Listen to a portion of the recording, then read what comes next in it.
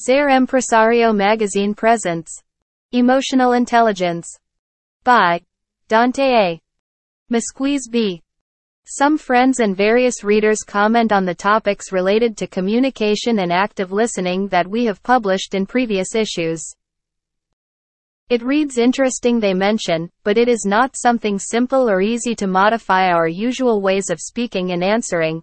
Even less, when we already know the personality of the interlocutors and we can guess what they are going to say and even how they will say it. Indeed, the complexity of the issue cannot be reduced, even though training and continuous improvement are emphasized.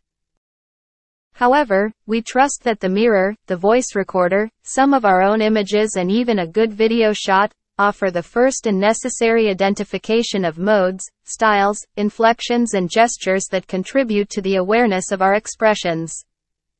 The critical point is not focused on these, which represent the hamburger, fries and soda combo that we offer to those who interact with us, but on the disposition, decision and dedication that is invested in what we say and show off that in any case, it is intended to be as functional and effective as possible. Speaking in labor terms, we could say that you and I offer to those interested in what we produce and do, friends, family, collaborators, hierarchical superiors, school or playmates, a tangible product, the combo, and an intangible service, the attitude that we show during the elaboration and also during the moments of interaction. Looking in the mirror, listening to our phonemes and observing our gestures and body movements is the best way to realize what we externalize in. Consequently, make a comparison against the image we wish to project, in line with the level of self-esteem we have reached, which is also a constant upward slope, like the escalators in shopping malls. Our intention to be a better person for ourselves will serve as a compass and sketch during this journey.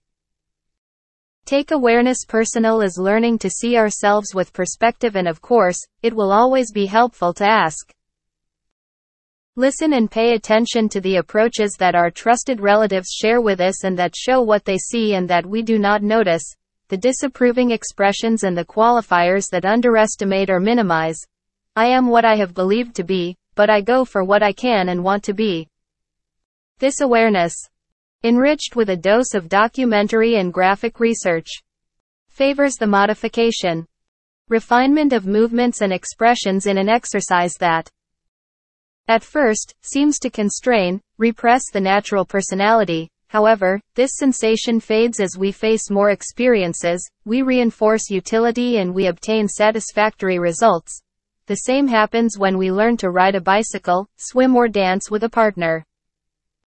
This stage, which is known as regulation, is what distinguishes controlled action from excessive reaction and allows us to gain control over our behavior, our impulses and outbursts, to qualify them as much and as far as one wants.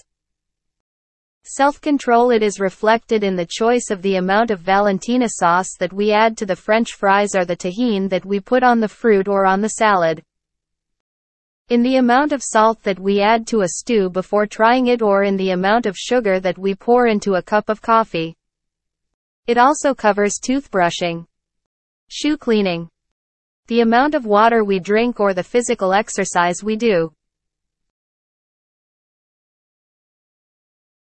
Arrive on time, leave on time, and another long series of actions give evidence of emotional maturation, of self-management, and gradually eliminates the need for someone to remind us, tell us or instruct us about what we should do, how, when, why and for what.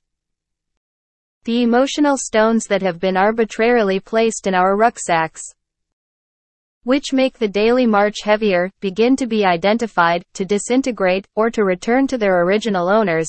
Gradually, it no longer matters who told me that I can't, that I don't know, that I will not arrive or that I will not be, because the results are, each time, more evident.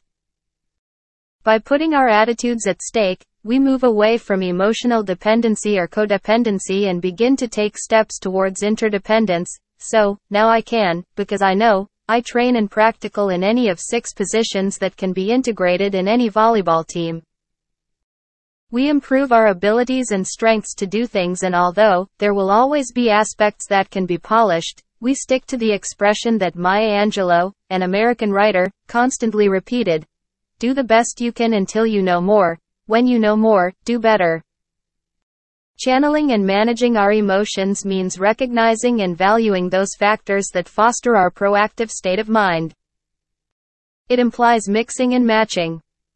On the one hand, intelligence, capable of distinguishing environments, situations, circumstances and facts to better face the challenge of the moment, with data, method and available resources. On the other, incorporate and merge the emotions that season, give color, vivacity, intensity to the execution and achievement of actions. On many weekends and more on special occasions, families get together, share and especially appreciate grandmother's food or the baker's uncle's creations, not only for its seasoning or flavor, but for the intention and feeling that they instill in the preparation and presentation of each dish or each cake. The diners are grateful and the protagonists record another mark in the logbook of achievements, satisfactions and indelible memories. This sensation will undoubtedly pay off in the mood and disposition for the next event. They have already chosen. They stopped perceiving an obstacle or a problem and turned it into a challenge that tests their scope and shows the limitations in which they must continue working. It seems like a long march towards emotional intelligence, but, as the Chinese philosopher Lao Tzu said, a journey of 1,000 leagues begins with one step. Is it worth it to redirect your steps towards emotional intelligence? Copyright 2023, Grupo Editorial Zer Empresario. All rights reserved. Any opinion expressed in the various contents of this magazine and/or podcast is the responsibility of the person who expresses it and does not necessarily reflect the position of this publishing house.